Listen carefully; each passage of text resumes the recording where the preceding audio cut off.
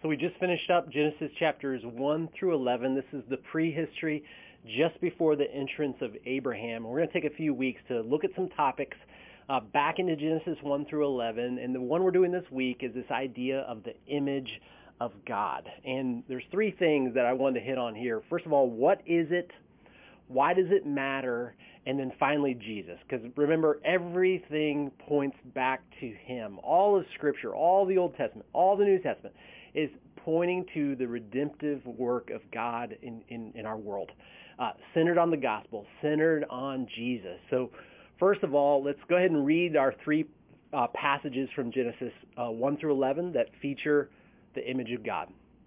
Genesis 1, starting at verse 26. It says, "Then God said," it's part of the creation narrative, "Let us make man in our image, after our likeness, and let them have dominion over the fish of the sea, and over the birds of the heavens, and over the livestock, and over all the earth, and over every creeping thing that creeps on the earth." So God created man in his own image. In the image of God he created him. Male and female he created them. And in Genesis chapter 5, this is after the Cain and Abel instance. It says, "This is the book of the generations of Adam. When God created man, he made him in the likeness of God." So we've got a reminder of what God created. "Male and female, he created them, and he blessed them and named them man when they were created. When Adam had lived 130 years, he fathered a son in his own likeness, after his image, and named him Seth. And then after the flood, God said to Noah, 'And for your lifeblood I will require a reckoning. From every beast I will require it, and from man, from his fellow man, I will require a reckoning for the life of man.'" God is setting the value of human beings. "Whoever sheds the blood of man, by man shall his blood be shed. For God made man, in his own image." So here are some things that I've got a list here of things that the image of God, what it is. So observations that I've made. And I'm going to come to the end of the list, and one of the things you guys can talk about is what's some other observations about what the image of God is. So first of all, we see that it's gender neutral. This is men and women are the image of God. And this is an unusual thing culturally.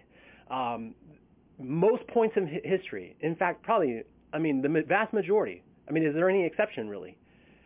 Women have not been treated equal to men. Women have been treated oftentimes, and especially in other cultures, and especially back in the days, the ancient history, as objects, as something that you owned, like you own cattle, you own livestock. It's like women were not equal to and as valuable as men, generally speaking. But here, Scripture is making it very clear that the image of God is both men and women. It's humans only. God loves all of his creation. He puts significant value on it. It's amazing. It declares his glory. It shows his creativity. But human beings have the image of God. Nothing else has the image of God, this special thing. Human beings are the pinnacle of his creation. It's not just Adam and Eve. It is all of humanity that have the image of God. It is a like God idea. And you guys can discuss what that might mean and what are some of the broader ideas and pictures that we see of God reflected in humanity. But aspects and character qualities, things, the attributes of God, he has given imprinted on humanity that are a reflection of who he is. It's not something we grow into. It's not something we lose. So you don't, it's like, when they get to a certain age, when you mature to a certain level, then you now have the full image of God. And if something happens to you later in life, your mental decline, physical decline, whatever it might be, now you're less and less in the image of God. No, all people are in the image of God, and there's no partial aspect of it, which I got next. There's no incremental idea of the image of God. You are made in the image of God. That is humanity. Humanity is put in charge as stewards of creation. So not only the pinnacle is creation, but the ones meant to rule as stewards. In other words, and a steward isn't an owner. A steward is someone that's given authority and responsibility by the owner. In other words, there's an expectation of God for us to garden in a way that preserves and betters the creation. But that's part of the image of God that God's given us. A couple more. Obviously, there's immeasurable value. The value of the image of God is not measurable, and that image is on humanity. Therefore, humanity's value is immeasurable. Every single person has immeasurable value. And then also we see this idea of it being plural. God said, let us make them in our image. And I think humanity as a whole is reflecting the image of the triune God. 3 persons in one God. We have that same kind of picture within marriage. You have 2 people that become one. It's still 2 people, but it's one marriage. All of humanity, we are all one people, but there's every individual within it. So what other things can you think of? What else could you add to that list? That's something that you guys can discuss. So mankind is incredibly valuable. That value is based on the image of God. That's the basis of our value. So now I've got a list of what our value is not based on. The value of people is not based on things like our talent. The more talented you are, the more valuable you are. Now, you might be more marketable by a business. If you're an athlete, you get to sell Nike shoes, and they pay you a lot of money because of your athleticism.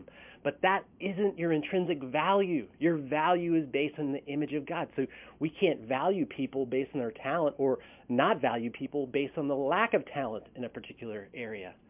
Same exact idea with beauty. Beauty is not a measurement of ultimate value.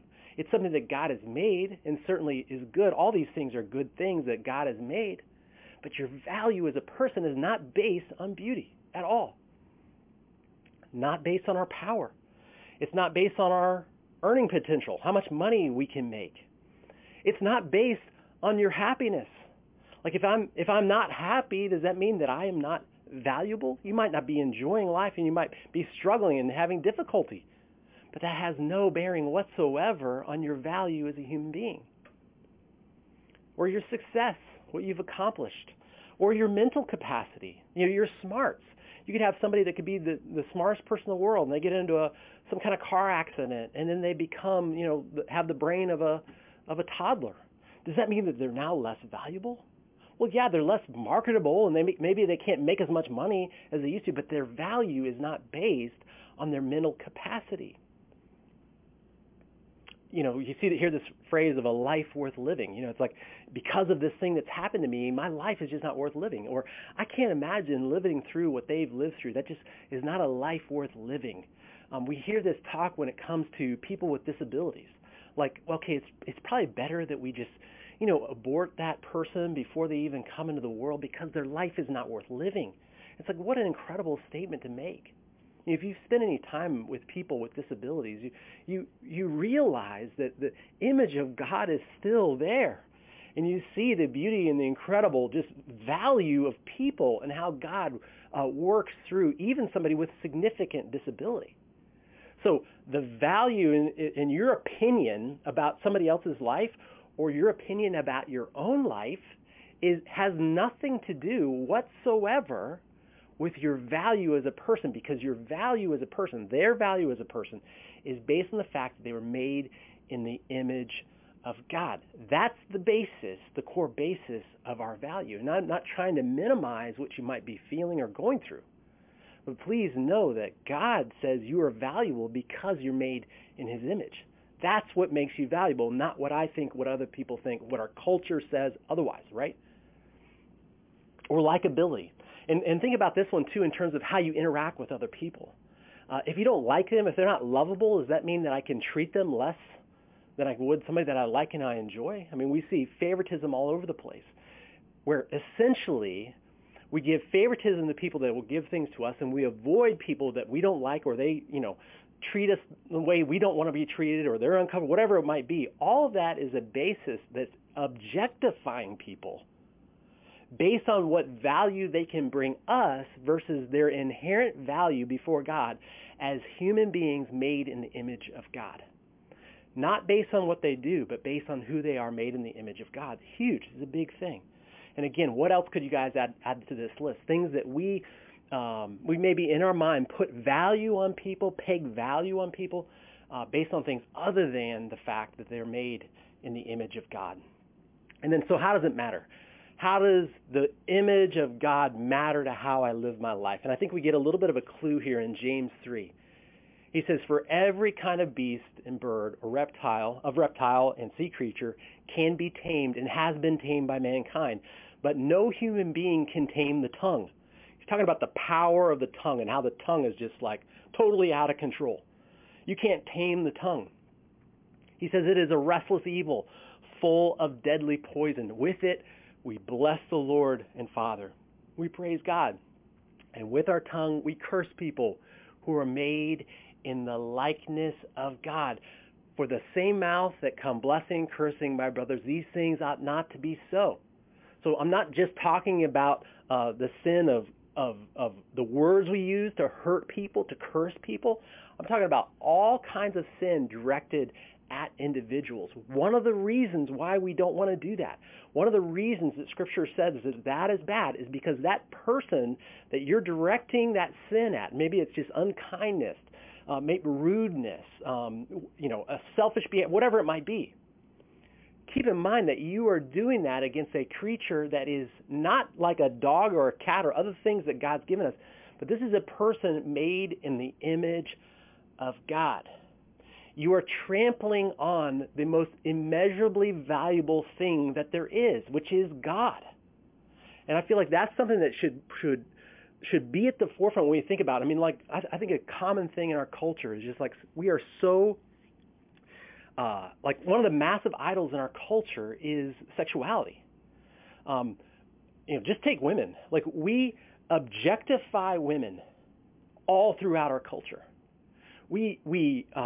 The latest hot new actress, she hits Hollywood, has a bunch of movies, but as soon as her body starts to decline with time and age, she is thrown out for the next new woman. It's all about objectifying her for her beauty. We objectify women at Hollywood. We objectify women with pornography. We objectify women with adultery. We objectify women anytime we look at them with lust in our heart. We're saying that is a object that I can use for my benefit without care for her value as a human being before God. And I think that you guys can discuss this, but how does the fact that the person that you're interacting with is made in the image of God, how should that impact the way that you treat them? That immeasurable value inherent in who they are as a person, how does that impact how you treat them? And then finally, leading to Jesus. Colossians has a couple of passages. Colossians 3, he says, see that you have put off the old self with its practices and have put on the new self, which is being renewed in knowledge after the image of its creator.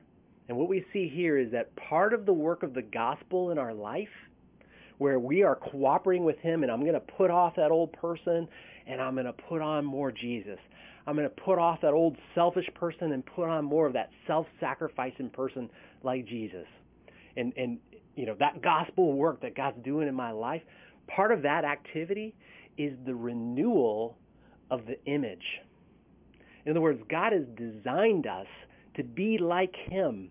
And one of the ways that we reject that is through our sin. Because when we sin, we're saying, I don't want to be like you. I want to be like what I want. God, not what you want, but what I want. So first of all, we see that God's working through the gospel to make the image of us more, to redeem it, to renew it, to shape it back to be like Jesus. And then I love what he says at the beginning of Colossians. It says that he, Jesus, is the image of the invisible God, the firstborn over all creation, the image of the invisible God. Jesus is the ultimate human being.